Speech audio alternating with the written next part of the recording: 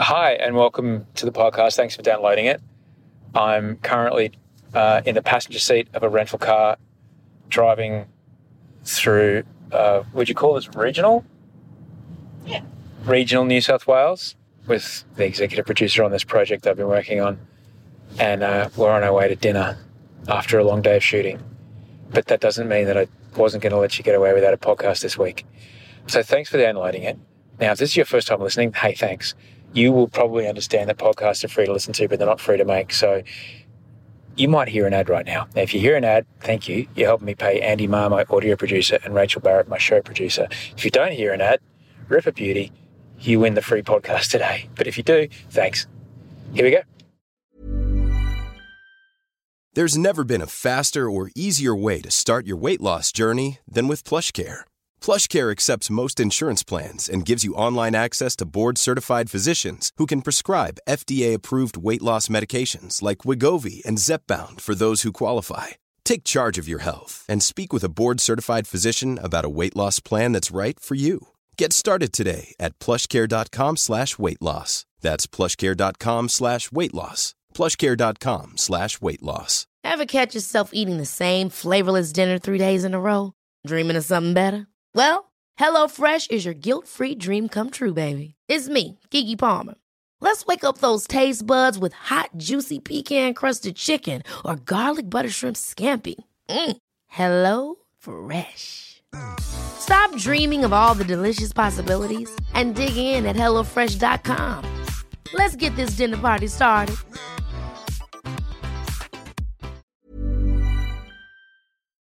I think that one of the real shortcomings of the system of work is that by and large, it's still really hard to figure out what's right for us. And we get born into a set of opportunities more than anything else. You learn a set of skills when you're young, and then you do that thing for the next 30 or 40 years. I don't think that suits us. You know, the work that we start with when we're in our mid-20s might not be the same when we're in our mid-30s, but the system of work has a lot of barriers that prevent us from changing. It's really hard to reinvent yourself. And I think if there's something that's going to come out of the COVID era, the thing I put my money on is that there will be a lot more permission and need for everybody to reinvent themselves. There's going to be this trend towards lifelong learning or to adaptiveness. Fundamentally, my belief is that as humans, we are very adaptive and we have the capacity to learn new things much more than we know. But the construct of a career hasn't supported that type of a learning journey. I think that time is gone. That is Australian entrepreneur, co-founder of The Iconic and co-founder of Hatch, Adam Jacobs. And this is episode 364 of Better Than Yesterday. Better than yesterday. Better than yesterday. Oh, sure is better than yesterday. Better than yesterday. Oh, sure is better. Hello and welcome to Better Than Yesterday. I'm Osher Günsberg. Thank you so much for being here. Apologies, this is another one of me in the car doing the intro. It happens from time to time with my job that I will occasionally speak into my phone. But, you know, sometimes I'm in the studio at home and that's fine. But today, I don't know, you're getting a bit of roadside ambience from the bendy, windy roads of the rural bit of Australia that we're in. But, you know, it sounds the same. It's just going to be... I love it when they go from a noisy road to a quiet road. Don't you love that? It's really nice. I often describe that as like how when I came off meds the second time, when I came off the tricyclics, it was like going from a buttersoft piece of brand new smooth freeway, like the one that you drive down the Gold Coast, to hitting a dirt road that had seen 3 wet seasons and no grader, with just a massive corner coming up straight away. It just went, that's what the road felt like. Anyway, that was a long tangent. Thanks for being here. This is Better Than Yesterday. And this is a podcast that comes out twice a week. Mondays I speak with a guest, Fridays I speak with you. And something you hear on the show will help you make today a little bit better than yesterday. That's the promise of the gig. There's 363 other episodes. Mondays, like I said, I have a guest on. Fridays is just a check-in, talk with you. And who am I? I'm Osher Günsberg. I'm a TV host and a podcaster and an author and a dad and a possum rescuer, as you'll find out in a minute. And I'm from Sydney, Australia. Yeah, I'm a dad, I'm a stepdad, and I'm grateful to be here. Thanks very much for all the love that came our way on Twitch, twitch.tv/Osher Ginsberg. You'll often find me riding my bicycle there.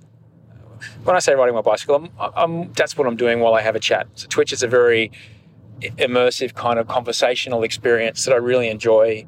You know, it's a way to connect with people online, which I really like. So you just jump on twitch.tv/Osher Ginsberg, and it's free to sign up, free to get an account, and it'll just let you know when I'm on. And sometimes I get on and ride a bike and have a chat and talk to people, and it's fun. Sometimes I sing songs. Someone challenged me to sing for 3 minutes while I was riding a bike up a hill the other day. That was hard, but it was good. I have to sing everything, like for 3 minutes, yeah. Like sorry, my boss is asking me. When they redeem channel points, it's like they get like channel points the longer they watch, and then they can redeem those channel points. Like for 100 channel points, I'll take a sip out of my water bottle. For 5,000 channel points, I will sing for 3 straight minutes. And there's one particular person that watches quite a bit, has been saving those channel points up and was waiting for me to be riding on a particularly hard day and hit go. I was like, all right, I guess everything I speak, I have to sing for 3 straight minutes. So essentially I sang an opera for 3 minutes. It's pretty easy to sing everything. But it's not unlike what I do generally, as you've heard me. You heard me singing the Where Are My Glasses song just before. Exactly. Yeah, I do it all the time. Twitch.tv/Osher Ginsberg is where you can find me. I think we're about to pass the Tackle Shack. If you know what the Tackle Shack is, then you know what part of the world I'm in. Thanks for the emails as well. sendosheremail@gmail.com is my email address. I was going to tell you about the possums. Yeah, I'll tell you about the possums. You'll know we had possums. We had possums in our roof. And before we start talking to Adam, I'm going to tell you about the possums. Yes, because that's what's going to happen. It's my podcast. So we had possums in our roof, as you know. And we had about 4 or 5 of them up there, including a baby one. And we got the possums out, Noisy Road. Whoa. We got the possums out, and we built a box in the back tree so the possums would have somewhere to go because they're very territorial creatures. And a few days after we had the possums out of that roof, we went and checked on the box, and sure enough, 2 possums were living in there. A mum possum we called Scarlet, and a boy possum, little boy Joey, we called Scott. Scott was quite little at the time. And I took a photo of Scarlet, and I put it up on Instagram going, hey, our possums found the box and they're living there now. They're not in our roof. Everything's groovy. And someone noticed on the Instagram, look out for that thing on her back. That looks like dermatitis, and they can get pretty nasty, so keep an eye on it. So we kept an eye on it. But you don't want to disturb the possums too much because a giant face, looming into their little possum hole will freak them out. So just every now and again I'd get up there and have a look, and sure enough it was getting worse. And then yesterday I stuck my phone in the possum hole, in the hole of the box to take a photo, and it had gotten significantly worse. It was quite clear that we needed to get her help. So I called WIRES, Wildlife Injury Rescue Emergency Services. I think that's the acronym. I called WIRES and they sent a volunteer around to help me out. And in the meantime, I called a vet, and the vet talked me through it. Said, yeah, the dermatitis, we can treat it with antibiotics because it gets infected and quite nasty and it can heal, but depending on how advanced it is, we may need to put her to sleep because that's like pretty much all you can do for her. So anyway, it was very hard to get her out of the possum box. Possum box is about as big as a speed camera, if you've ever seen a speed camera on the side of the road. So it's pretty big. Anyway, I had to knock the top of the box off to get her out because she was, rightly trying to defend her Joey, and the Joey was trying to defend her. So I pulled the top of the box off. I had 2 hoodies on and these big gardening gloves. I had 2 gardening gloves on. And I grabbed her out, and as soon as I pulled her out and get a proper look at the wound on the side of her, it was pretty evident that she was, she didn't even fight me. When I pulled her out, she could barely fight. She was hissing a lot, but she had no puff in her. She had not much strength in her at all. She was close to dying. And as I pulled her out, everyone, Audrey was holding the ladder, and the volunteer from WIRES was there. And as soon as they copped an eyeful of the wound on the side of her, it was pretty clear that Scarlet wasn't going to come home from the vet. So we got her out and we put her in the little carry case that the volunteer brought with her, and off to the vet she went. And I put a piece of apple and some eucalyptus leaves in the possum box for little Scott. And the WIRES lady went off to the vet. She gave me a call and she showed photos of the Joey to the vet, and the vet said, yeah, the Joey's big enough to make it on his own. if he needs to, if Scarlett's not going to make it. But then a few hours later, when the vet had time to look at Scarlett, sure enough, it was clear that she wasn't going to make it. So Scarlett went for the big nap last night. And this morning when I checked the hole, you could see that Scott had eaten the eucalyptus leaves that I'd shoved in there. So we think he's going to be okay, but we're going to keep an eye on him to make sure he is. But the thing that was really overwhelming, I think, for all of us is that as soon as the three of us adults, me and Audrey and the volunteer from Wires, as soon as the three of us saw this wound on this animal, we had this visceral, intense, empathic reaction, and that we couldn't overrule, This feeling of seeing an animal in pain, an animal in distress, does something to us. And I really started thinking about this, that maybe that empathy is wired into us, that it's a thing that's helped us survive by looking out for other people in pain and trying to help them. But it's so much easier to understand it when it's in an animal, right? A cat or a dog in pain is really difficult for us to be with. We can't bear it if a cat or a dog is crying out in pain. And this possum, the size of the wound on it, it was awful and messy and infected and horrible, and just all of us went, oh my God, poor thing. And it felt in our tummies, we could feel it. So I'm sure that something deep inside us is wired for it. But I guess the wider question is about how that empathy and that, this is another podcast, that empathy when the pain and suffering in an animal, that causing that pain and suffering to the animals that we eat, that's an uncomfortable conversation. It's not a conversation for now, but it is a conversation to have. Instead, I guess the question I want to ask about today is what happens to accessing that empathy inside us that comes so automatically when we see a wounded animal on the side of the road, or a pet or an animal that we love, our companion animal is hurt? What causes us to not be able to access that so much when a human's in pain? Is it because the engaging with that pain and that suffering of the animal is an easy thing to do? It's a simple thing to do.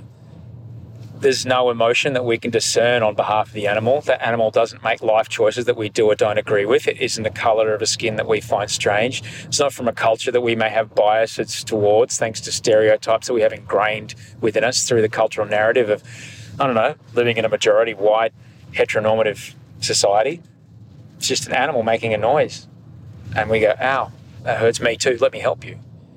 Because I guess that's the complexity of it, really, when it comes to extending that immediate empathy to another human. And that's just face-to-face. That's just with another person standing in front of you. Online, it's nearly impossible. How could this person who has written something that we disagree with, perhaps using harsh or even angry language, be worthy of my empathy? Can I see their action as pain? Possibly even pain as great as an animal crying out? It's really very hard to do, isn't it? It's so hard to transcend our biases and to learn subconscious judgments. And, before you know it, we're reacting with no empathy at all, or worse, echoing back their anger or fear. And that's both about pain, just screaming at each other. I don't know. So I guess off the back of Scarlett passing away, what I'm trying to do is just to try to see those things, either online or with people I'm engaging with. This is just another big-eyed mammal in pain. All right? Perhaps it's even a juvenile or an infant animal in pain. Even if the person may be an adult, that pain may be from them when they were quite young. Which, let's be honest, probably is where most of our pain comes from, right? Because that's kind of easier to access. And so that's what I'm going to try to start to do.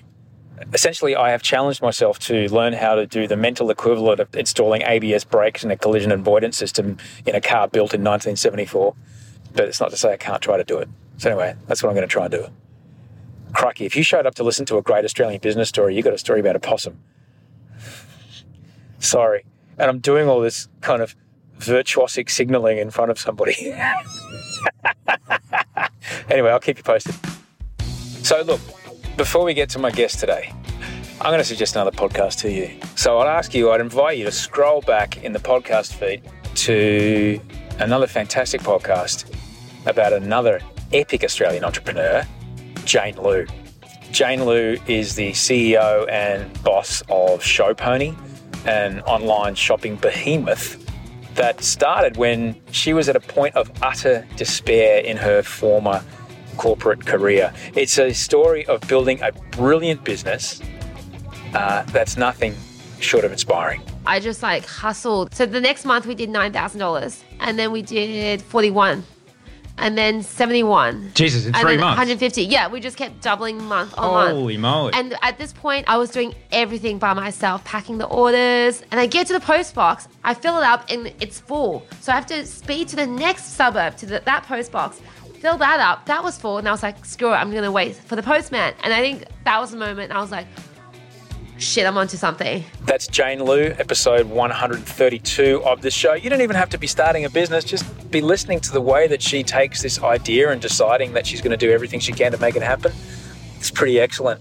Almost as excellent as how good those eucalypts are. Look how beautiful they are. What beautiful eucalyptus trees they are. Oh my.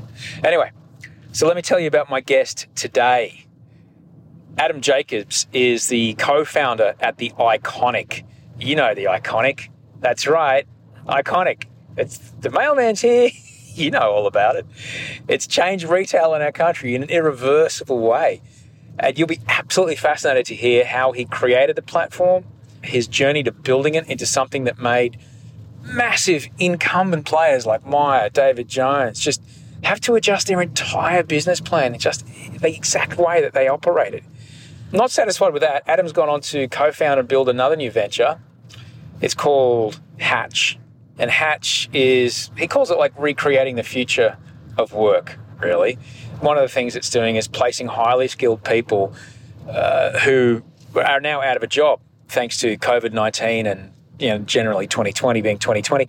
Highly skilled people, placing them in industries and jobs that they otherwise might not have considered, but using the skill sets that they have to benefit those other places in ways that people had as yet, not suspected would be awesome. He's a fascinating guy. I particularly love in this conversation where he talks about the concept of jobs to be done when it comes to product design and brand creation. No doubt, just on a note as to the timestamp of when we recorded this, you're aware that 2020 has changed so much. And, this last 10 days of Australian history has proved that restrictions and the state of the country and what is okay and not okay and which borders are open and closed and at what stage of lockdown we are, that changes week to week. So this chat was recorded a little while back, but we are discussing the way that things are at that time. But they are most definitely, it's fair to say, those things are that way again for many parts of the world. And they may be that way again for us next week, for all we know. So I hope you enjoy this chat with Adam Jacobs. I don't know how to tell you this, Adam. Since I've always, growing up in Brisbane, all right, we just didn't have that kind of level of kind of entertainment or stimulation that you might get living in a kind of more sophisticated part of the country. In fact, we still had black and white movies on a Saturday on TV because we, I don't know, for some reason couldn't play the rugby. I don't know what. Anyway, I would often watch these black and white movies, which are always musicals, and I would wonder, how does everybody know the words? How do they all know how to dance at the same time? And I came to the conclusion, Adam, that I would never get a chance to be in one of these moments unless I just narrated my entire life. And so I tend to, and have done since I was quite little, sing/narrate whatever it is that I'm doing. And since Wolf has shown up, since our baby boy has joined our life, I sing him through whatever it is that's going on. It's beautiful. Your life is a musical and you are the composer. Otherwise, I'm never going to get a chance. I love it. All right? It's never going to happen. I'll never be in La La Land, but I like to try and have those moments every day. I have to tell you, when I was growing up, we went on summer holidays, my family, to Port Macquarie every year. My older sister, there's four of us, my older sister would construct musicals. She'd make up stories for us to all be in and entertain the family. And she grew up to be a composer of musical theatre. And she's now living in New York and doing it for her life, which I think is the best thing ever.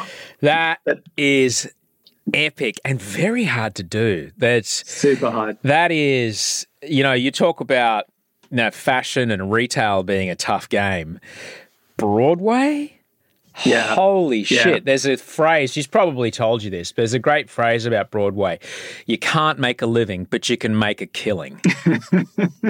That's it. I mean, it takes, 3-4 years for one musical to go all the way to Broadway through all the loops of community theatre. Like, it's not a full-time job. She's got 5 other jobs teaching and reviewing manuscripts. And yeah, it's definitely a labour of love. Yeah. But she's brilliant. She's so talented. And I love that she's backed herself to do it. I love it. And you can, the worst thing is those 3 or 4 years of development and getting investors on board and all that kind of stuff, taking it through the bus and truck show and proving it.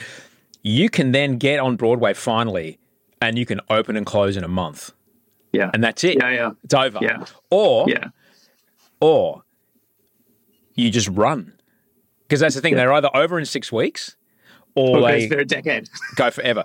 I love to ask this question. Not a lot of people know the answer. Do you want to throw, this is before the movie came out, do you want to throw out a number as to how much money Les Mis had made around the world before the movie came out? So I'm guessing it's a big number because I think it was on the West End for like 20 years. So I'm going to say revenue, I don't know, $300 million. I'm going to Larry Emder on this one. Higher. $700 million. Higher. £4 billion. Oh, we're going. Well, you changed currency on me. I know, you've got to do the conversion.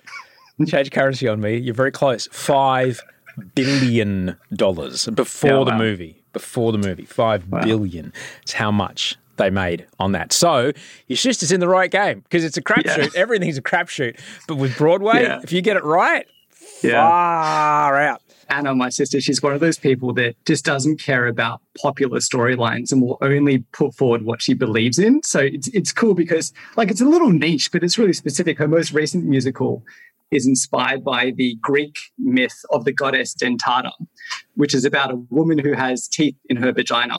And anyone who's not her true love will have their penis snapped off by her vagina teeth.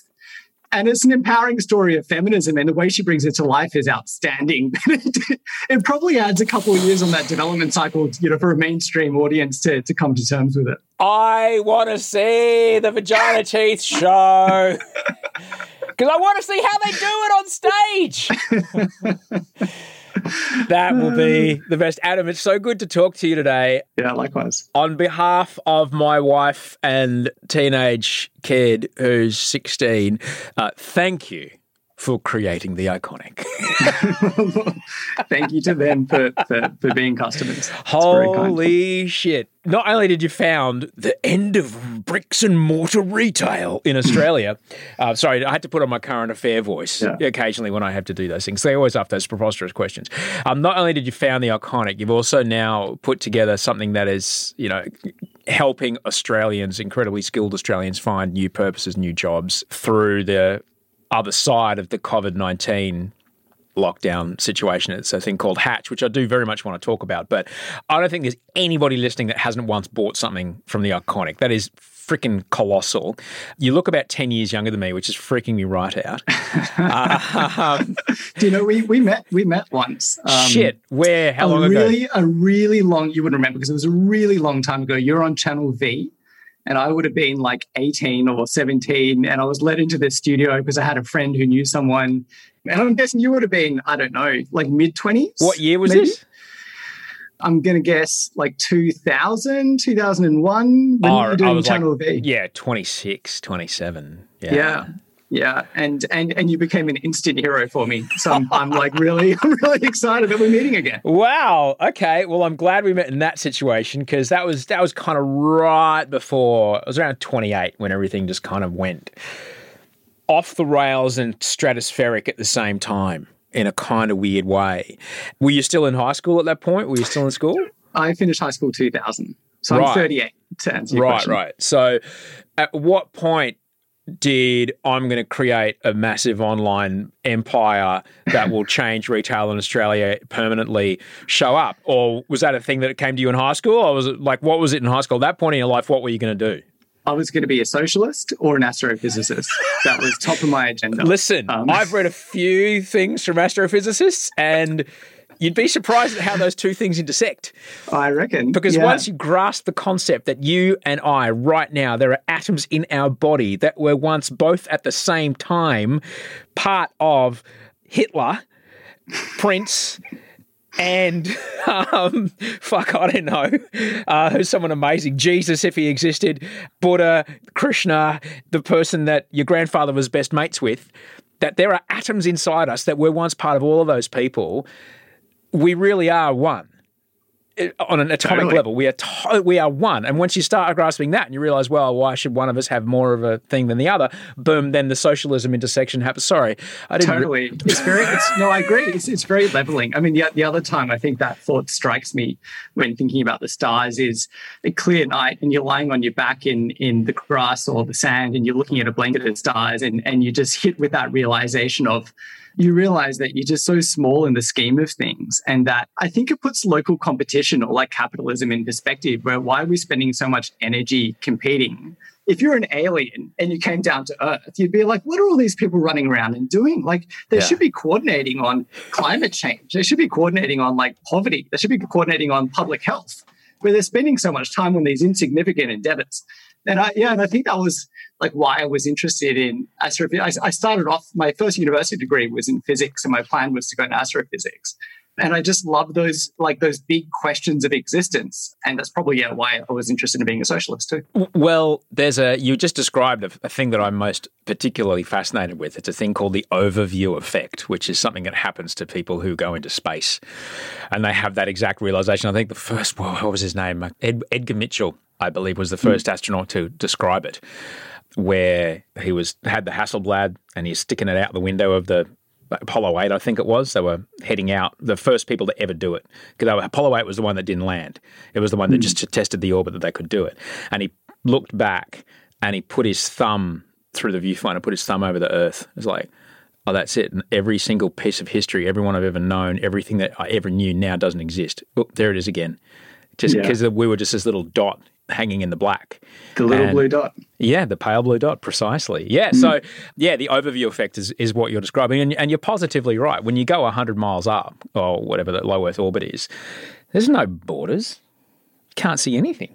It's just land and shared resource, and one giant shared resource, the atmosphere, and like, well, there it is.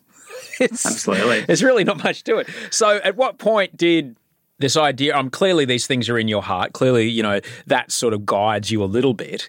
Where did the inception of moving towards this sort of, creating something called the Iconic, was there a prototype? Was there something that failed on the way? It was definitely an accident. It wasn't planned. And the broad brushstrokes of how I go from being interested in socialism and astrophysics when finishing high school to founding the Iconic was when I graduated, I spent time studying philosophy in my undergrad. I did an arts degree and a commerce degree. And the commerce was purely for a piece of paper, and the arts was really what I loved, was examining questions mostly through philosophy. So when I graduated, I just had this love of problem solving. And that naturally took me to consulting, strategy consulting, because it's just, for people who don't know what they want to do with their life, it's a great place to be. Like, you get to explore different types of problems and work with different types of people from a range of backgrounds. So I was doing that for a number of years, and had transferred to Copenhagen with the company I was working with, and was loving life in Denmark, which is such a interesting culture. I was about to say exemplary. They have some problems with racism, so I wouldn't say exemplary, but as a social system, they're really impressive. Pretty good. The princess, who is Australian, often gets papped riding her kids to school in the cargo bike. And this is, the wife of the reigning monarch. Yeah. She rides her kids to school with a bicycle. Yeah. She doesn't get a helicopter there. She doesn't get an armoured vehicle escort. And I know what you're saying. It's but you're right. The racism is an issue in that country. It can be in that part of the world, but that's okay. It's a problem. All problems can be solved. It'll be all right. Tell me about your bicycle in Copenhagen. Oh, I had an olive green Austrian bike that I definitely chose for retro cool reasons as opposed to functionality reasons, because it just the chain kept falling off and the brakes were worn down. But I felt like it was the essence of Copenhagen. Even though it wasn't an Austrian bike, it really made me feel at home. over there. So it was many nights I had to put in the back of a taxi on the way home, though, because it just didn't get me all the way home. What a drag. But yeah, so then, I guess to continue the story, I was in Copenhagen doing consulting. I happened to meet through the work circles I was in some venture capitalists from Germany. This guy in particular called Oliver Samwer. And Oliver Samwer is really well known for taking Groupon out of Chicago and expanding it internationally. He describes himself as the most aggressive guy on the internet. I would describe him as a German Lord Voldemort, but just not evil, just in terms of like he's a very intense kind of shouty kind of guy, but a super savvy investor. And so we were chatting, and I think my time in Denmark showed me that e-commerce was light years ahead of Australia in Europe at the time. This is 2011. So I'd say 5 to 7 years ahead of where Australia was. In Australia in 2011, the rhetoric around e-commerce was either it doesn't exist, it's a fad, which, people like Jerry Harvey or David Jones were saying, or we gave it a shot, but it didn't work out, which other retailers were saying, or it's just all too hard, so let's leave it to like bigger players like Amazon. And, I was sort of talking to this investor, Ollie Samwer, about this observation, and that I thought that Australia was a market that didn't have a really strong online shopping proposition, and Australians wanted it. They were looking for online shops. They were shopping with ASOS from the UK and, a range of overseas retailers. And he said to me, "Yeah, Adam, yeah." I won't do the German accent. No, really do it. It's hilarious. Go. It turns into Indian when I try and do it after like 5 words. That's fine. Everything, I always turn Russian or Scottish, no matter who I try. Quite different accents. I know, right? He's like, "Yeah, Adam, why don't you go back to Australia? Yeah, you can start the business." That's my best shot. That's perfect. I'll take it. Okay. And I had no plans of starting an e-commerce company or retailer. I said to him politely, "Look, I think that's a fantastic idea. I think the market's ready for it, but I've just moved to Copenhagen 6 months ago. I packed up my whole life, broke up with my girlfriend. Like, I've committed to being in Europe." And he pestered me for about 2 months. And after 2 months, I started thinking, you know what, there's probably something in this. It is the right time in the market. He is someone who has the right experience and capital to get behind it, because retail businesses are very expensive to build. And even if this isn't the right time in my life, it feels like the right opportunity. I'd always had the impetus to build things. When I was at universities, I started a range of societies. I took a year off before I joined university and this is going to sound really cliche, but was like a kitchen knife salesman of like in-home demonstrations, and was really successful at that, and built like my own kind of little business around it. And so I had this desire to like learn new things and build things, but just didn't really entertain at the time being an entrepreneur. And anyway, so eventually I thought to myself, you know what? When's the next time this opportunity is going to come around? Let's disrupt my life. Let's go back to Australia, say hi to all my friends and family again, who are going to be really surprised to see me, and try and start an e-commerce business. It's funny because it didn't come from a long period of thought about retail and toiling in a garage as to how to reinvent the model. And to be honest, like, I didn't have much to do with retail before starting The Iconic. I was actually more interested in the aspect of identity when it came to fashion. Like, how do we gain a sense of creativity and freedom in the way that we express ourselves, more so than, the mechanics of a retail model. But it just, it was a moment in time. It was an opportunity. I thought, bugger it, I'm going to go for it. Many of us have those stubborn pounds that seem impossible to lose, no matter how good we eat or how hard we work out. My solution is PlushCare. PlushCare is a leading telehealth provider with doctors who are there for you day and night to partner with you in your weight loss journey. They can prescribe FDA-approved weight loss medications like Wegovy and Zepbound for those who qualify. Plus, they accept most insurance plans. To get started, visit plushcare.com/weightloss. That's plushcare.com/weightloss. Ever catch yourself eating the same flavorless dinner 3 days in a row? Dreaming of something better? Well, HelloFresh is your guilt-free dream come true, baby. It's me, Keke Palmer. Let's wake up those taste buds with hot, juicy pecan-crusted chicken or garlic butter shrimp scampi. Hello Fresh. Stop dreaming of all the delicious possibilities and dig in at HelloFresh.com. Let's get this dinner party started.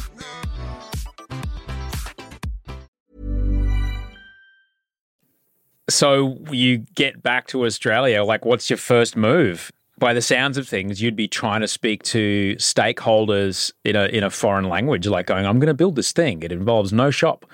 And then we're going to sell clothes to people who can't try them on. People would think you're fucking mental. Yeah. The first thing, as with many new ventures, was putting the right team together. Yeah. And, this certainly wasn't me by myself by any stretch. There was 4 of us as founders. The other 3, they're all friends from the same company that I'd left. So we'd met there together and left together. And then we brought together a really talented initial group, a handful of people who had experience in e-commerce and marketing, in buying fashion. Some of them were from Europe, and we brought them back with us because they'd had experience in the European market. Some were Australian and they were coming out of traditional retail and were excited about the next wave of retail. So we put that group together, and then we set about telling a story. And the story we told was, here's where Australia is going to be in 5 years. Either you want to play and you want to be part of that future picture, or you don't want to play and you're going to be left behind. We weren't telling that in a threatening way. We were just being honest. We were showing what was happening in the States. We were showing what was happening in Europe. And we were telling the story of the transformation of retail that was about to occur in Australia and the opportunity for primarily brands, because the goal was to get brands on board, brands like Nike or Sass & Bide or Adidas, to tell the story of how they could be part of that future picture. And that's really what we set about doing. The rise to scale that the Iconic had is something that's truly exemplary in the last 10 years in Australia. Anybody that is anything would know and be aware of how rapidly you disrupted things. Before you started, what were the things that you were worried about that made you think, far out, maybe this isn't a good idea? Yeah, that's a really good question. The thing I would say to that question in general is that there isn't, in my view, a blueprint to the successful way you start a company. I think a lot of founders will look for startup methodology when they get going. How do I create the right lean canvas, or how do I execute the right MVP? That's a minimum viable product. Sorry, jargon. For anybody. No, it's fine. It's fine. Lean canvas is basically a thing that comes out of the Toyota company of all places, which is like, how do you create the very minimum distance between creating a product, testing a product, getting it to market, and then reiterating when it needs to get improved. And what's the quickest you can do that, which is very easy in software, very difficult in, hard things that you touch with your hands. And the other thing that Adam mentioned was MVP, which is the minimum. It's not Jordan. It's the minimum viable product. What's the least amount of money we can spend on getting the first possible thing that does what we say it does, that can allow us to see if people even want this thing. It won't be the one with all the bells and whistles. Like, say, for example, we want a lawnmower. Does it have a grass catcher? We don't care right now. We just need it to cut grass. All right. So that's there we go. That's great. Continue. You teach a course on startup. I went to business school. I asked you so much about the bicycles because I went to business school in Amsterdam and I had to learn all this shit. So. That's cool. Yeah, so I get worried when I see first-time entrepreneurs trying to take a textbook approach to building a company by using some of these concepts. My belief is the right way to get started is purely by focusing on where am I going to deliver value to the end user, and how can I do that really well? And it kind of comes from this framework I quite like called Jobs to be Done, which was established by Clayton Christensen. He was a professor in Harvard and a thought leader around how you bring new products to market. And he's got this framework called Jobs to be Done. And it's really simple. The way it goes is there are people walking around the world, walking around their daily life, trying to get things done. A simple example is I'm trying to get to work.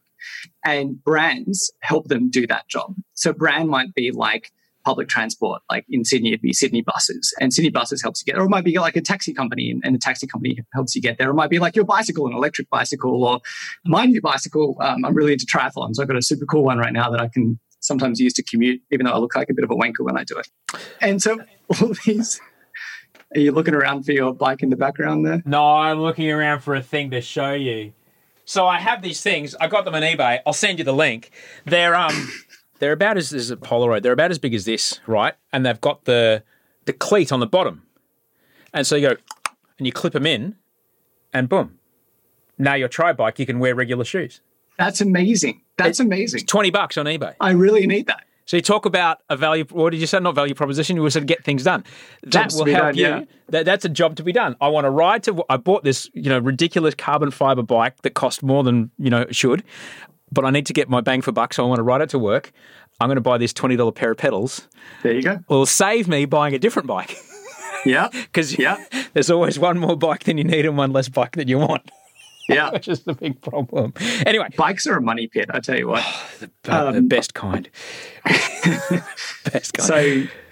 So I guess the analogy here is, if you're trying to get to work and all these brands, buses, taxis, bikes are trying to help you do that job, which is the one that helps you do it best? Yeah. And so Jobs to be Done says, if you're trying to bring something new to market, just figure out what job you're helping someone do and do it better than the other alternatives. And that's probably what Uber did really well in the analogy I'm giving here, is that it wasn't that it was a problem for people. They were using taxis before. Uber just solved it way better. It just made it an easier experience. So why wouldn't you use it when it's an easier way to get that job done? Yeah. So for me, in answering your question, is what was I worried about? I was worried about the things that were most critical to delivering value to the shoppers. And there were really two things that were very critical.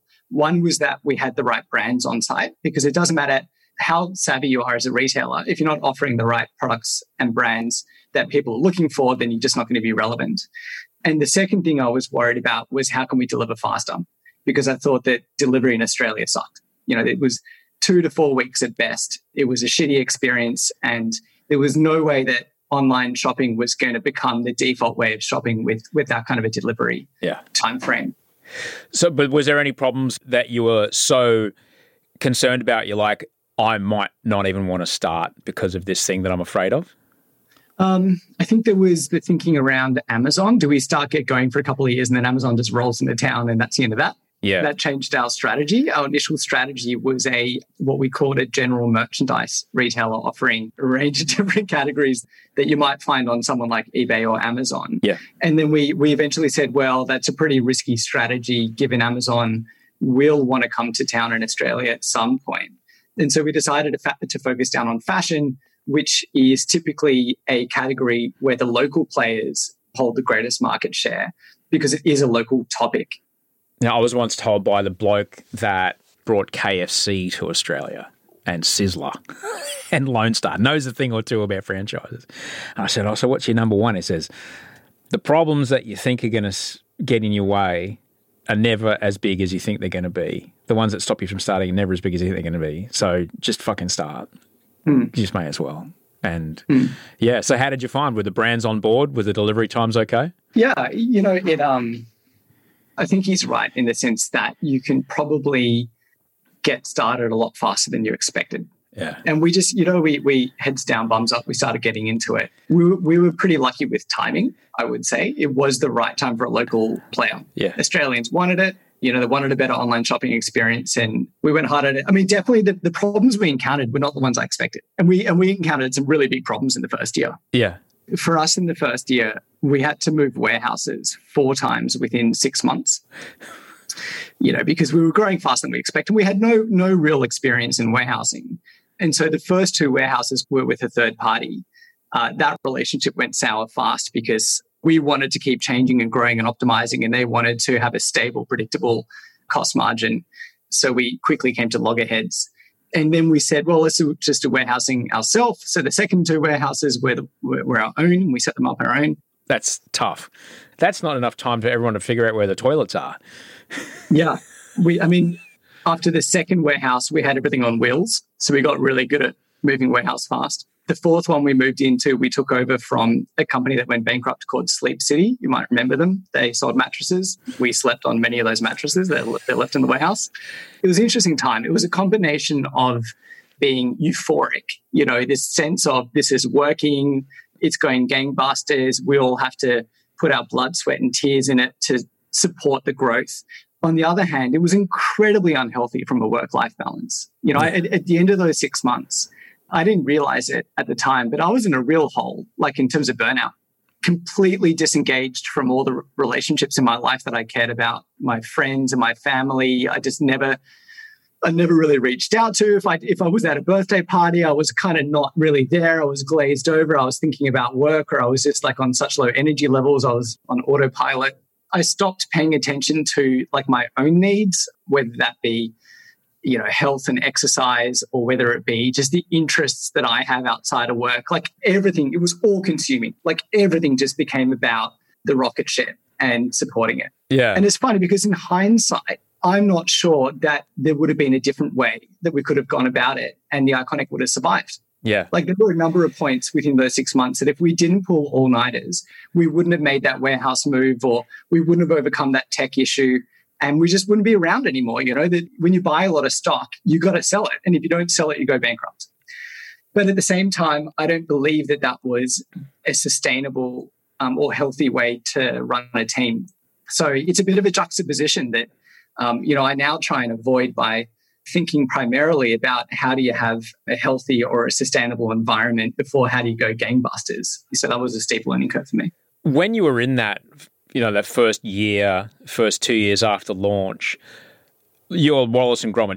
You're laying the railway track as you go. You're building the road as you drive along it. So who are you looking to for guidance? Who are you looking to for, who's the North Star? Who's the one saying, hey, champ, time for you to actually go home, stop crashing on the floor here? Maybe that was part of the issue, was that our investors were all in Europe and America. Yeah. And they're investors of a broad portfolio of companies. So they had a bunch to worry about beyond us. And Australia was pretty far for them, different time zone, far-flung continent. So there was no one local that we had a tight relationship with that was playing a board or a chairperson role. We were really in control of our own destiny in that regard. Now, the upside was what phenomenal autonomy and freedom to be able to build a business the way that you believe it should be built. Yeah. The downside was the only person in my life that would sometimes pull me up and say, hey, maybe you should take a break, was my dad. And outside of that, and actually he played a fantastic and still does play a fantastic role to me as a mentor in that capacity. But, we didn't have the governance structure around it otherwise. Right. And did you over time see that maybe, and I speak from my own experiences, that there was a point where I realized that my own best ideas, the best that I could do, the best thinking I could come up with, probably didn't put me in a great place, and it was time that I listened to other people and follow their direction. Was there someone that came along that you started to see a need for a bit of guidance outside of your dad, who I'm sure is a great fella? Is there someone in kind of business that you started looking towards and started chasing down as far as a guidance, even though you've just created this gigantic monolith of brands that's making, Myers and David Jones, pee in their trousers? Yeah, there were both. In their trousers. I think there were fashionable both, trousers. Fashionable. I think there were both internally and externally to the company. Internally, again, this was not by any regards me doing this job by myself. We started building a management team of really talented people from a variety of backgrounds. Yeah. And so they brought with them a lot of those questions and a lot of that thinking of, how do we build a sustainable and a healthy and a diverse workforce? And, how do we hold ourselves accountable to the long term, not just the short term when it comes to trade? And, how do we think about the sustainable supply chain of fashion and a role we play when it comes to the factories that we buy from? And, there was just so much talent. I mean, that's one really lovely thing about running an organization like The Iconic, is that even though I'm not there anymore operationally, I know it's still true.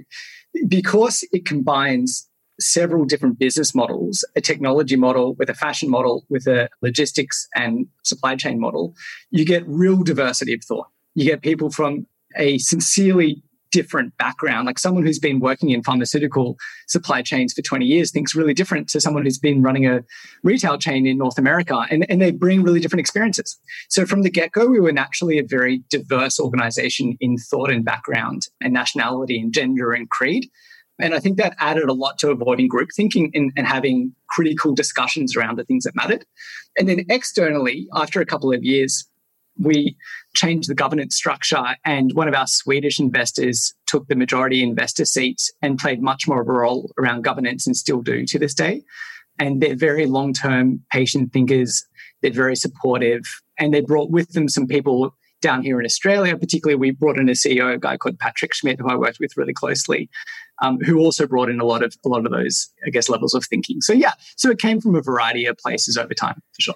What's interesting about your story, look, we have this opportunity right now. There was we'll rebuild it just as it was. All right. And then a couple of weeks more go by where it's like, okay, we can't, that's not going to happen. Okay, we'll get a way to rebuild it and we'll try to make it kind of the same. And then 10, 12 weeks go by. It's like, okay, so we're really going to have to rebuild everything. What can we do now? Versus, are we going to try and claw back to what we did? Or are we going to try and build something better? Or now all the Lego bricks are smashed, can we build a different model that kind of looks cooler and operates better for everyone? Because that old model was cool, but we have this opportunity now. And this brings us to the conversation around this new venture, Hatch, which is very much about taking skilled workers from industries that are either shut for a little while or won't be back open for quite some time, and trying to place them in places where they have, as you mentioned before, they have a sense of satisfaction about being at that job. I mean, we all love food on the table as much as the next guy, and a gig's a gig, but it's like any job. I'm sure Hugh Jackman wakes up in the morning and goes, oh, fuck, long day today. I get to go out and run around and be Wolverine/Peter Allen all at the same time, but still, it's work for him. You're going to have to want to love it. All right. Yeah. So when you think about how we can rebuild and what we might be able to, what's the possibility we're looking at here, Adam? What are we looking at? The first thing that comes to mind, based on what you just said, is I think that we are in a moment of real opportunity when we think about the economy and the workforce and just the system of work at large. And the way I see it is that the status quo and rules are there to be challenged. It's not necessarily the best way to do things.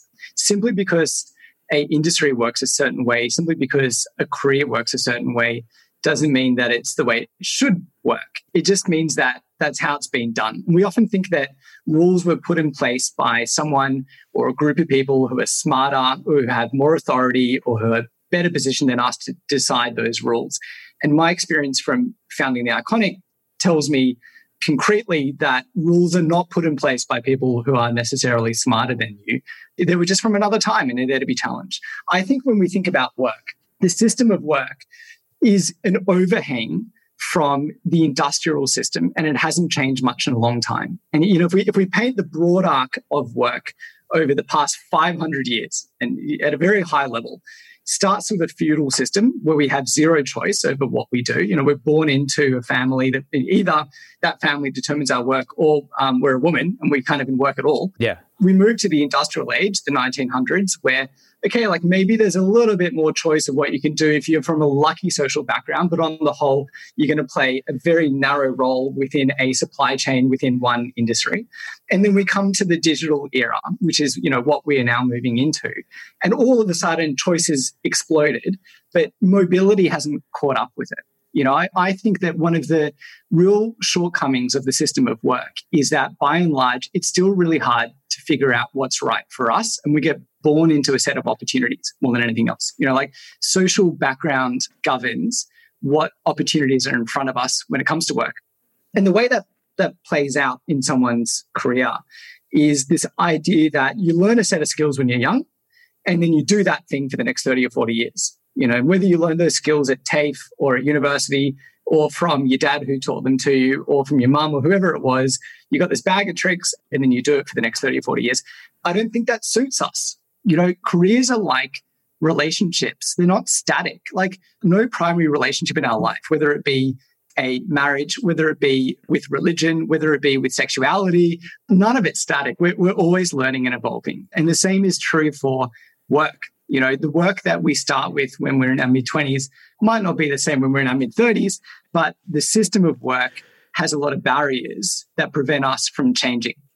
Whether it be because it's hard to learn new skills, whether it be because it's hard to start from scratch, whether it be because we don't have the networks or the social markers that give us a look in or a foot in the door somewhere, it's really hard to reinvent yourself. And I think if there's something that's going to come out of the COVID era, the thing I'd put my money on is that there will be a lot more permission and need for everybody to reinvent themselves. There's going to be this trend towards lifelong learning or to adaptiveness.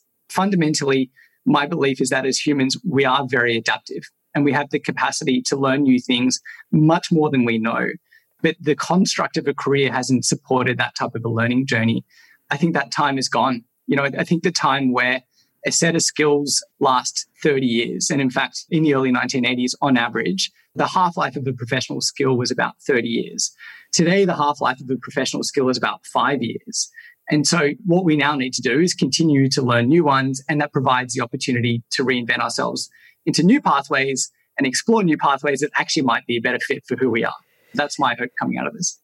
And I guess from what you mentioned earlier, a great example you talked about when you get someone who's used to pharmaceutical logistics and get them into retail logistics. Now, just for example, pharmaceutical logistics is extraordinarily precise. You're talking about, I had my flu shot today, right? So you're talking about that flu shot has been kept at a constant temperature from where it got manufactured, probably somewhere in Europe, all right? It has never been out of refrigeration as it's gone from factory floor to truck to shipping container to truck to railway car to whatever, to small delivery van to fridge to the lady. She was a mobile flu vax lady. And, you know, to her esky, to me today, sitting there getting what, like, and if it goes outside of a particular temperature range, don't use it. It's over. It becomes unfunctional. So when you get someone who's used to that kind of precision delivery and get them into, you know, a delivery company, they're like, the fuck is this sitting around for 10 hours? You can't have that.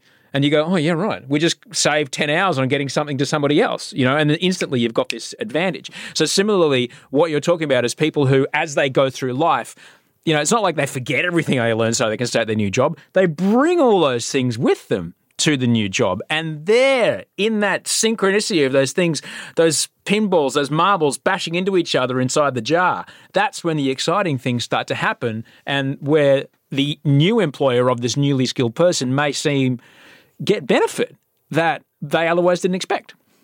Yeah, absolutely. And I think, you know, what you said about the value of someone's past experiences in a different context still being relevant to a new context they move into, I think is absolutely true. And I've seen that play out time and time again in my role leading organizations. I can think about one example where we had a guy at The Iconic.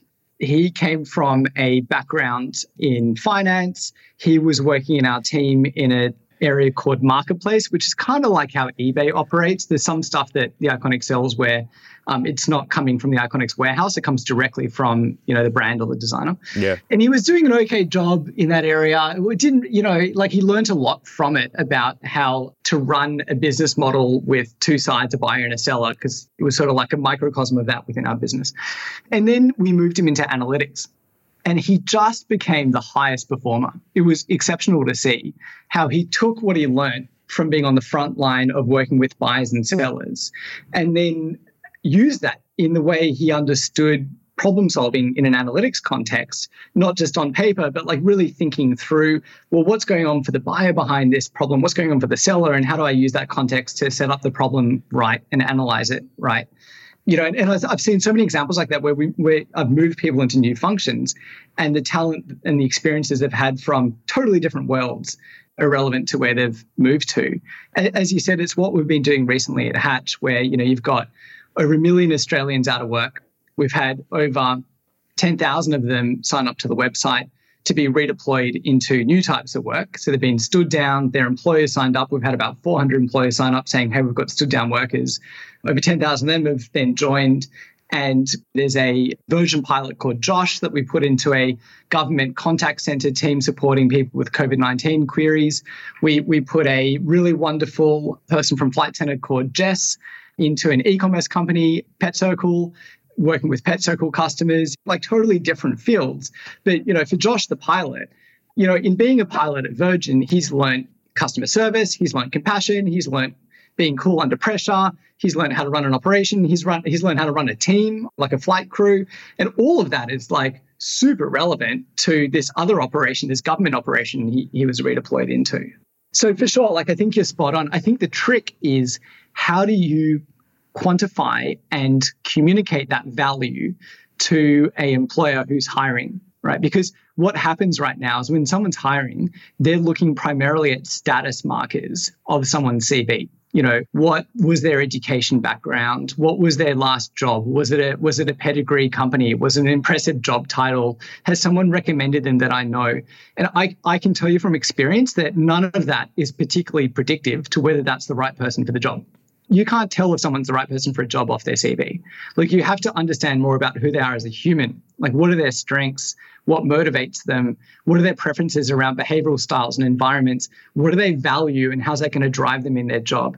These are the things you need to understand. But we don't have a good way right now of like quantifying and communicating and measuring and talking about them. So I think that's one of the big opportunities thinking forward, is that we recognize that. We recognize that as humans, you know, we are not as simple as our job titles. We're actually more complex and have higher potential than that. And that we provide opportunities for people not to start from scratch again, but to build on their existing experience in a new industry, in a new job that allows them to put all that experience to work in a transferable way. When you look at rebuilding the Australian economy in a post-COVID or co-COVID, because we're going to be living with it for a while, we are going to have to figure out how to live in the way that, you know, we can minimize the damage on those in our community who are at risk, which is all of us, some more than others. It seems that, you know, and for obvious reasons, it's really easy for a governmental player, the state or the federal government, to push into infrastructure jobs and green light what they like to call shovel-ready projects, because that seems to make sense. Let's go build stuff. But that's not everybody. All right. What's the let's go build stuff? Where's the opportunity? Where's the possibility for redeploying this workforce into what part of the economy can we expect to see growth in, do you think? Or what would you like to see happen? What would you like to see resources poured into developing and supporting people as they start to create perhaps an entirely new industry? I don't know. I think there's two ways to answer that. You know, the first is to think about what do we want Australia to look like as an economy in the future? What do we want to lead in? When you break down the Australian economy, there's a couple of pillars that we stand on. One is the resource sector. Now, I share your view around climate change and the move towards renewable energies, and I am terrified about our attachment and addiction to our resource sector. I think it's an addiction we need to break. And I think until we do, we will be held to the past, you know, as opposed to thinking forward to the future. I think a second pillar that we stand on is the information economy. We are really good knowledge workers in Australia. We're great at innovation. We're great at research. We're great at professional services. Broadly speaking, like, we really punch above our weight when it comes to invention and knowledge and information. A third area that I think that we stand on is that we're also quite service oriented. I think that we do think deeply about how to support each other and deliver good services. I think that particularly comes through the care work sector. And I think Australians also punch above their weight in that regard. Thinking forward, like, I would love to see us excel on the technology stage. I think I'm not just saying that because I'm coming from a technology set of businesses, but I think that that's where we know the world is moving. You know, COVID has materially accelerated the shift towards digital business models and more global business model. I think that Australia already has a lot of talent when it comes to the knowledge space, and we have the opportunity to lead in that regard. I would also like to think that we have, you know, combining the second and the third pillar, we have the opportunity to lead not blindly, as in, you know, my criticism of Silicon Valley would be, let's just build whatever makes us money or whatever like gets used the most amount of times by millions of people, but to build critically, to think about what does the world need? What does Australia need? How do we serve people and how do we serve communities? And how do we use our chops around technology and around inventing business models and around innovation? How do we use that to better serve the communities that are important to us? I think what that shakes out as, in terms of where's there going to be growth opportunity, comes to the second way to look at this, which we could take a bottoms-up look of, well, where are the in-demand capabilities right now and in the future? And they are in those two clusters. You know, the first cluster I would describe as the digital value chain. Over the past month, I've talked about 40 to 50 major Australian employers to understand what's going on for them in the next 1 to 2 years around their workforce. You know, from the context of Hatch, I've been thinking about what will their world look like and how can we best support them. And the number one thing I hear is we need a lot more digital capabilities. You know, whether that be software engineers, whether it be digital marketers, whether it be contact center and customer support operators, because, you know, people aren't going to tellers in a retail branch of a bank, but they're now calling in or they're on online chat. Whether that be supply chain and logistics, there's a lot more retail, and now a lot more retail moves online. Whether that be in the sustainability space or even ethics and thinking about how do we incentivize healthy behaviors around the use of technology, which is just, ballooning right now. All of that is in the digital value chain. And I think there will be a lot of demand for skills and capabilities in that area. And I particularly think there's a lot of opportunity to transfer experiences from other areas into there. I think the second ballooning cluster of jobs is care work, the care sector, disability care, aged care, in-home care. There's a shortage right now in Australia for those skills. And I think there's an opportunity to transfer and transition a lot of people from different backgrounds into that sector. Yeah, that's how I currently see it. I guess the other thing that I would ask you is, as far as the third part of my question, I guess, which was creating an industry that doesn't exist yet, solving a problem that people didn't realize they had, which is something that you've done quite successfully with something called The Iconic.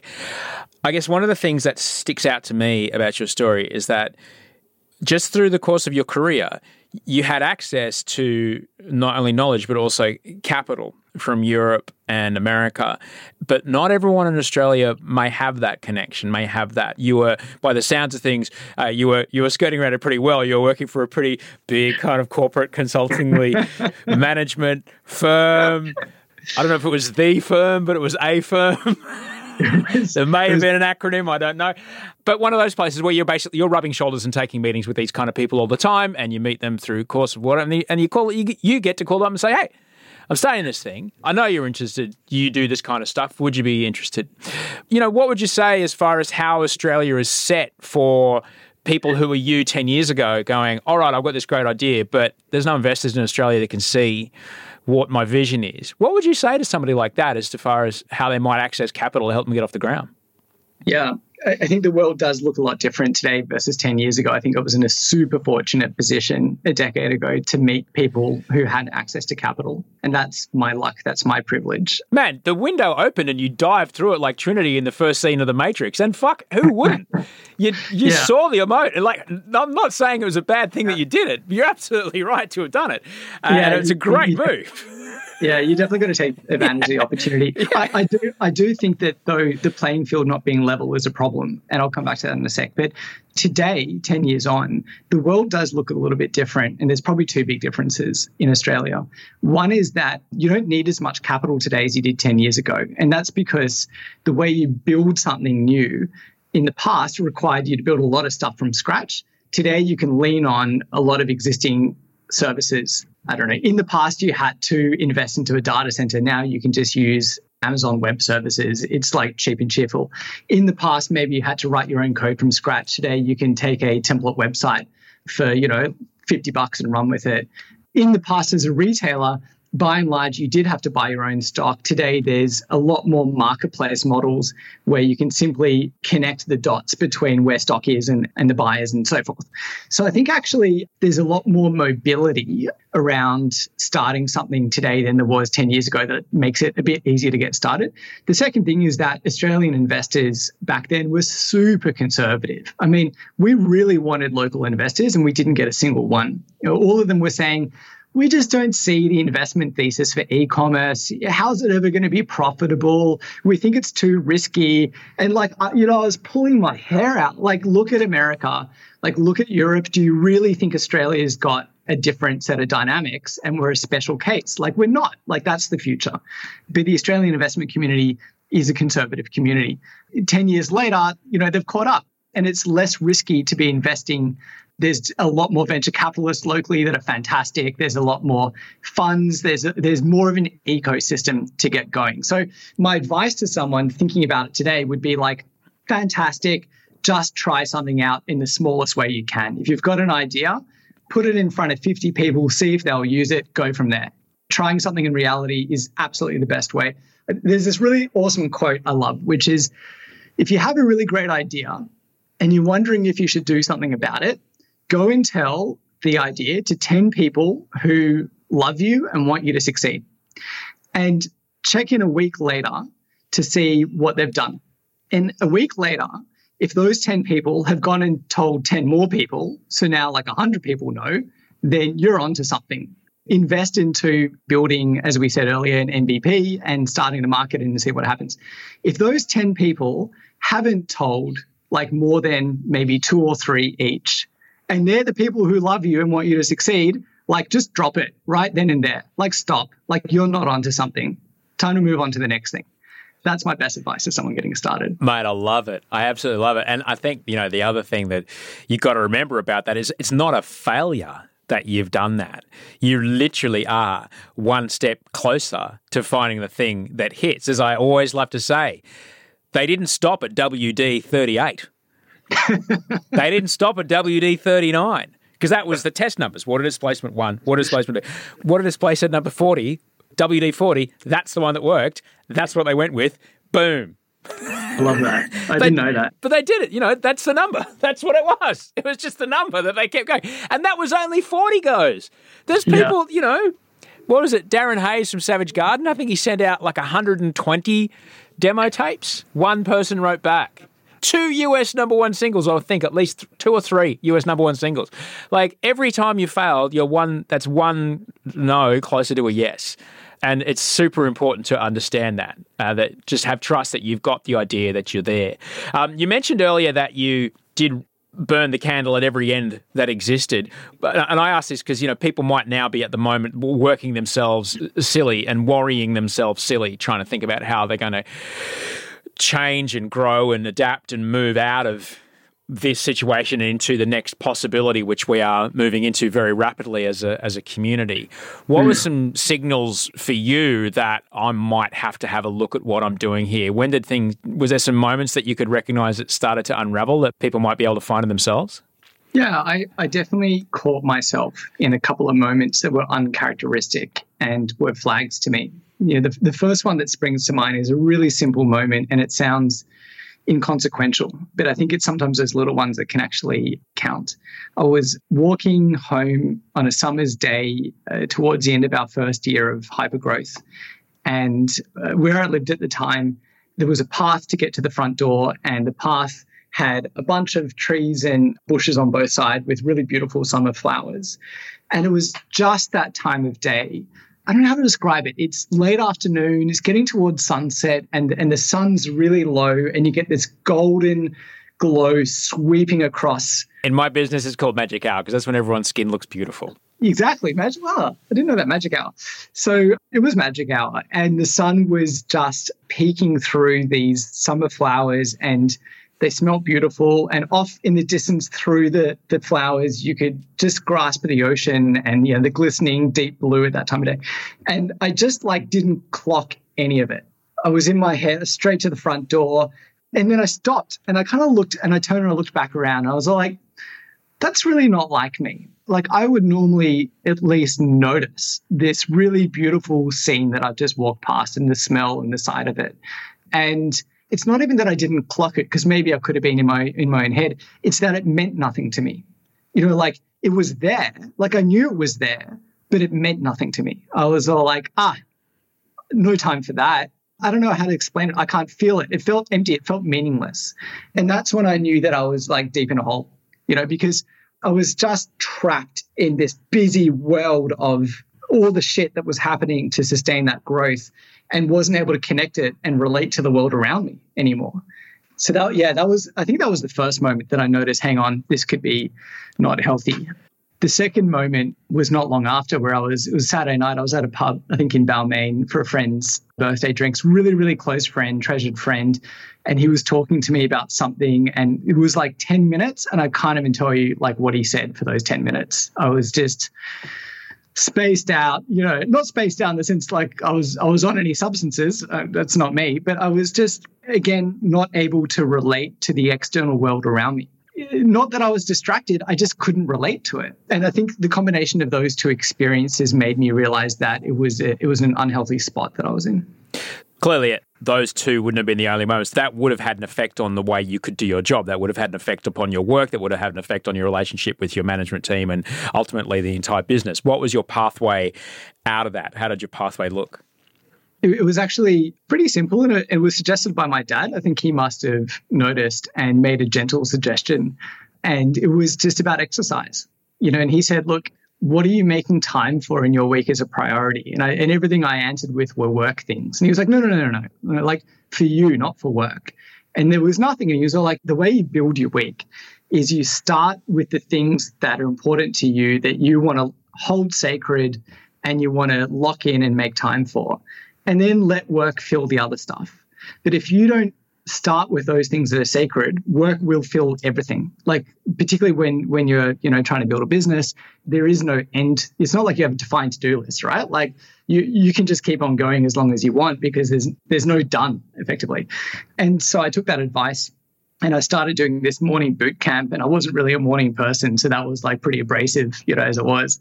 And within about 3 weeks, it started having an effect on me. Like I started coming up for air, like I started feeling myself again and listening to the outside world and feeling like clear-headed and feeling like I was more in control and I had balance. And it was such a simple thing to do, but it had like a really profound effect.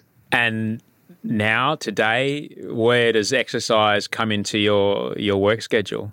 So a year before late last year, a close friend of mine bet that we couldn't do a half Ironman in November last year. And so I'm like a really competitive person, for better or for worse, often for worse. And I was like, right, we're going to do this. And he's like, he's like 3 years younger than me. So he's like, I'm going to beat you. And I took that as a real affront. I'm like, okay, if that's what you think, I'm going to show you who's boss here. And it was great because it forced us to really get into triathlons. And we, made a lot of time for it in the mornings. And that was really healthy for me. Since then and through COVID, like that part of my day's fallen away.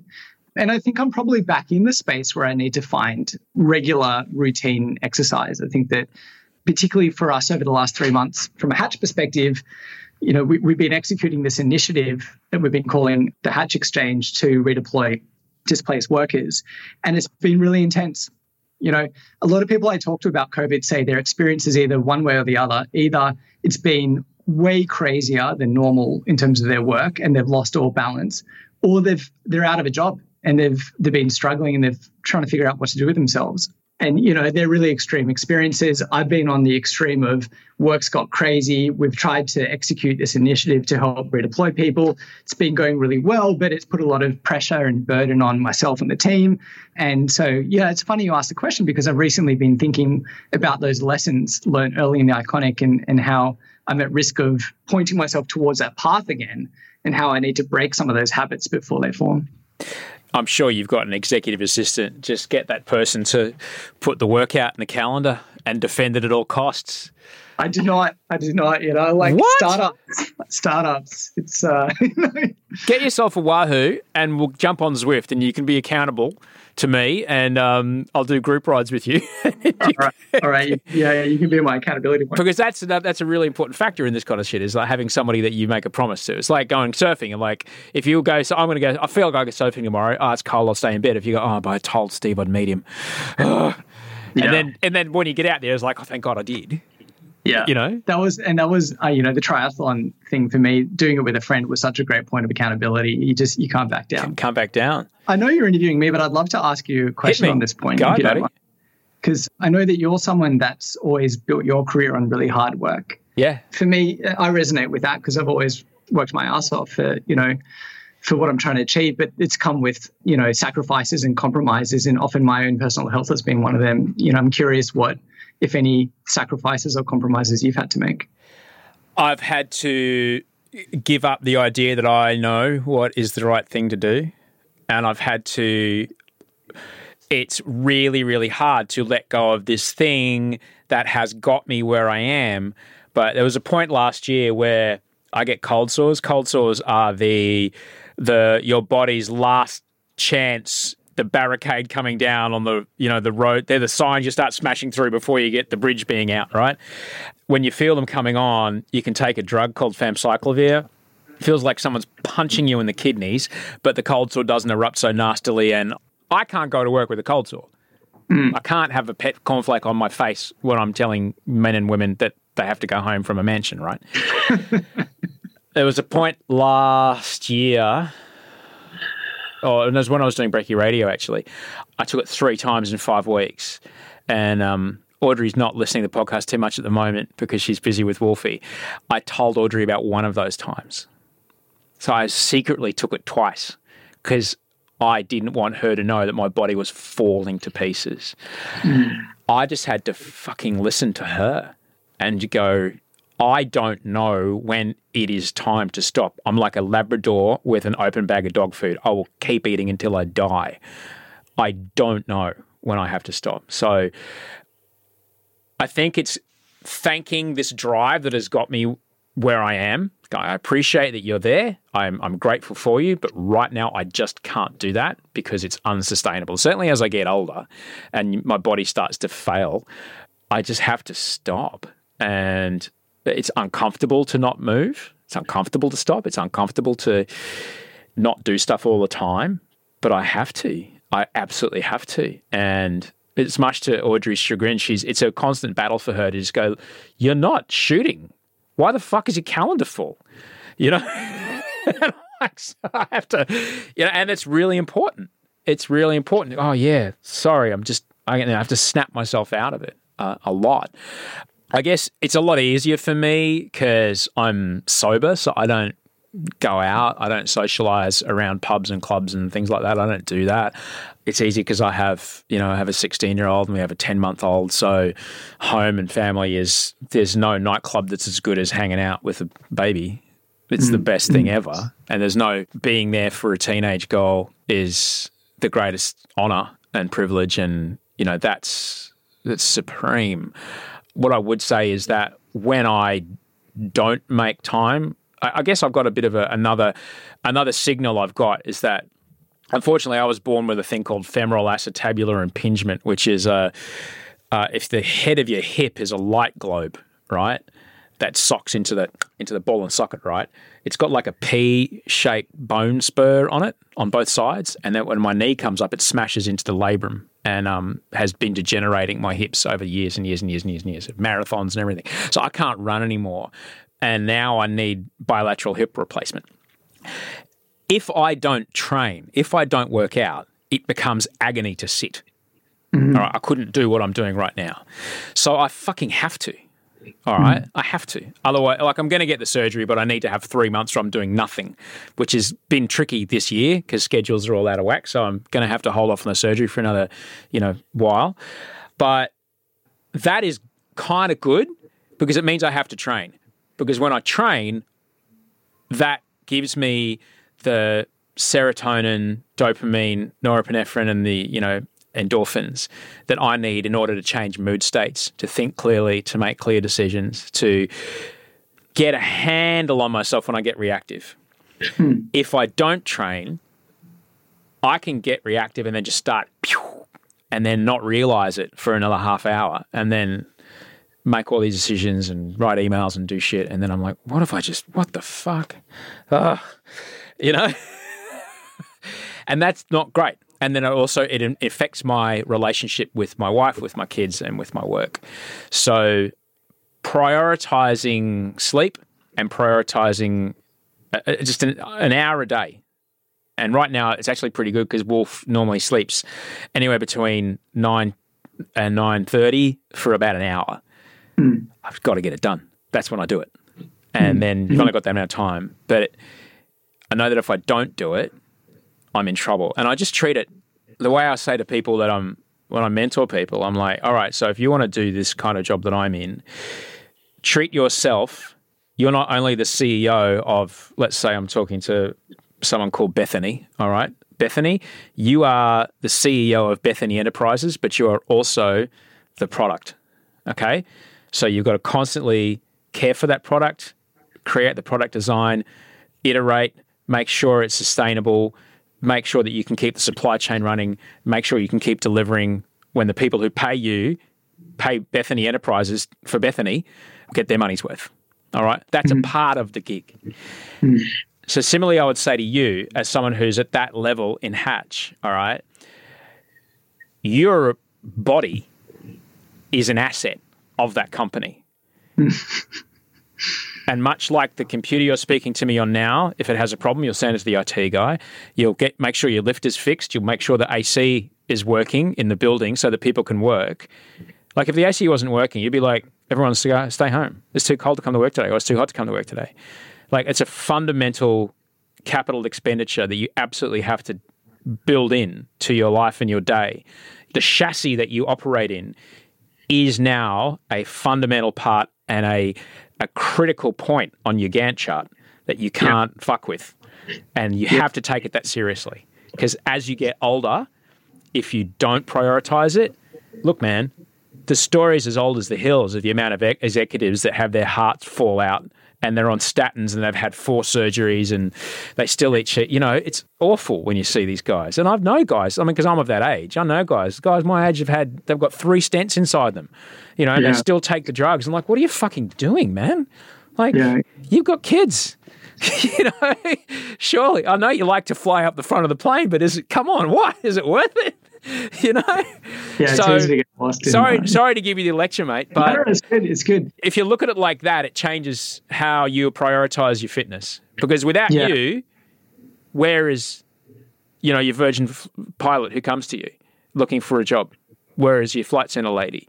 You're a critical part of this business, and your investors, as you know as well as I do, people invest in the idea and the person who can execute the idea in equal amounts, all right? Because my idea is worth nothing. I'm not you. You can execute. I can't. People are going to give you money before... We might have the same idea, but they're going to give you money before they give me money, all right? So your sustainability, your viability is vital. Yeah. And you have to take it that seriously. It's good. You definitely should be my accountability coach, Basha. I really enjoy it. I'm here.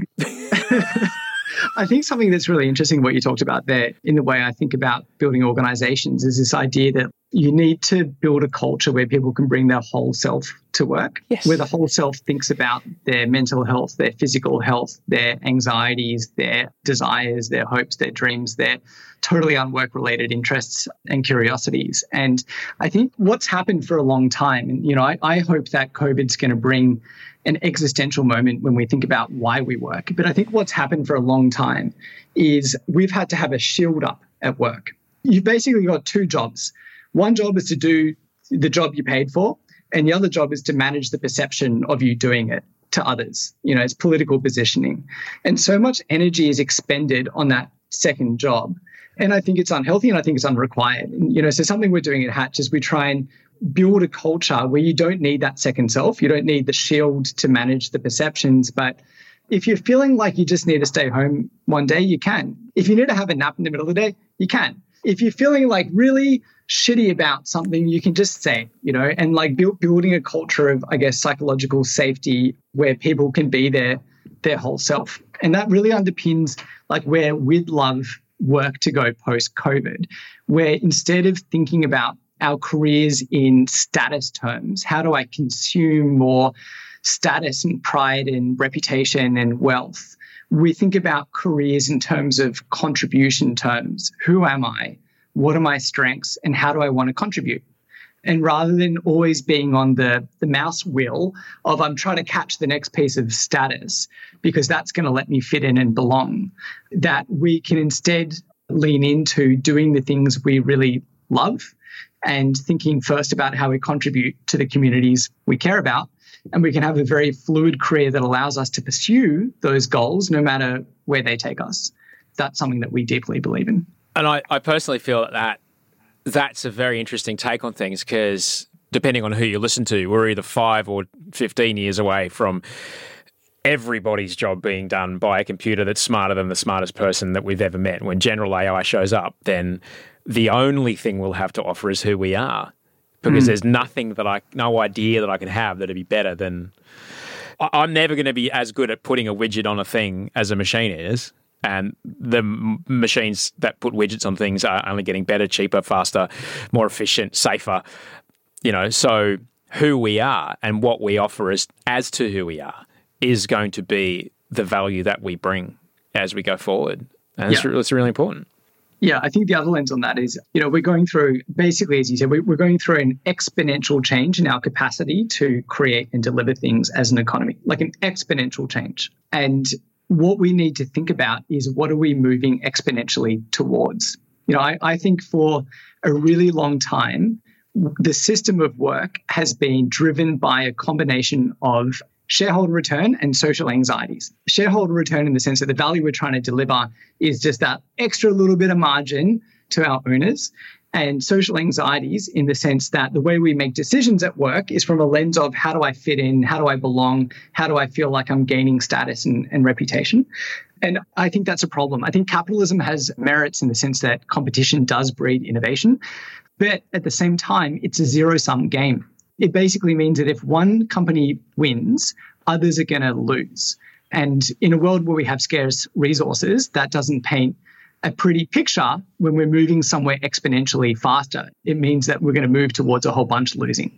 And so I think what we need to think about as a group of people, as a community, as a society, is when we have this accelerated capacity to create and deliver things, what is it going to be guided by? What is ultimately the set of values or the set of objectives that we want our organizations that are going to be even more equipped to deliver things in a kick-ass way to be guided by? And how do we make sure that those values and set of objectives are aligned to what's good for society as opposed to aligned to what's good for a very small group of shareholders?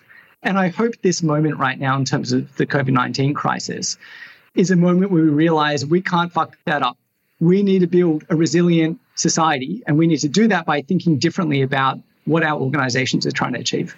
Well, I got to tell you, man, hearing you speak today and knowing where you are right now in business and that, you know, there's another 20, 30 years of you contributing to our culture and our community, it makes me feel happy to know that there are business leaders, and I know you're not alone.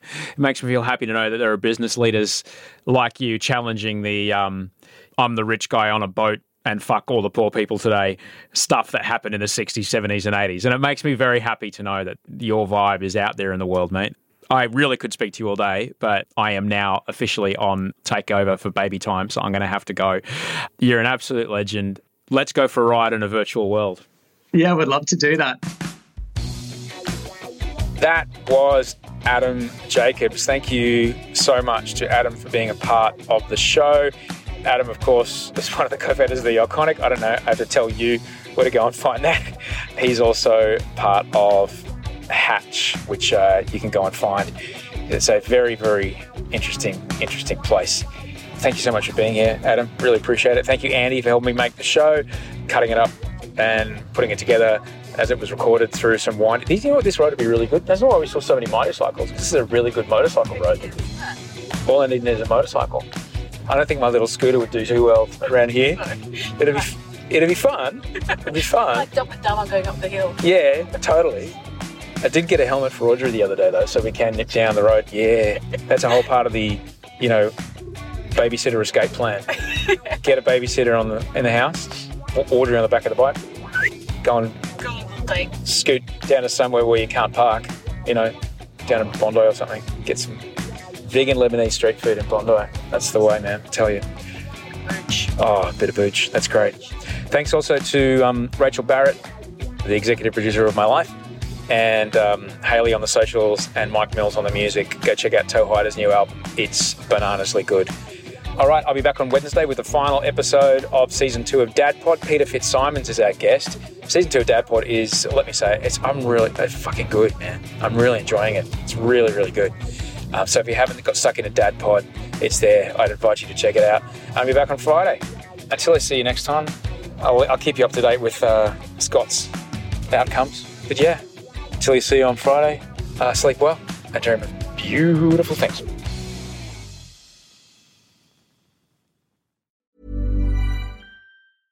Hey, it's Paige DeSorbo from Giggly Squad. High quality fashion without the price tag. Say hello to Quince.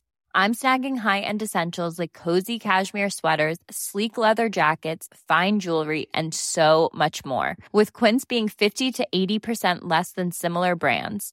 And they partner with factories that prioritize safe, ethical, and responsible manufacturing. I love that. Luxury quality within reach. Go to quince.com/style to get free shipping and 365-day returns on your next order.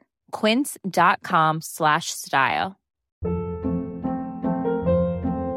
Hold up. What was that? Boring. No flavor. That was as bad as those leftovers you ate all week. Keke Palmer here, and it's time to say hello to something fresh and guilt-free. Hello Fresh. Jazz up dinner with pecan-crusted chicken or garlic butter shrimp scampi. Now that's music to my mouth. Hello Fresh. Let's get this dinner party started. Discover all the delicious possibilities at HelloFresh.com.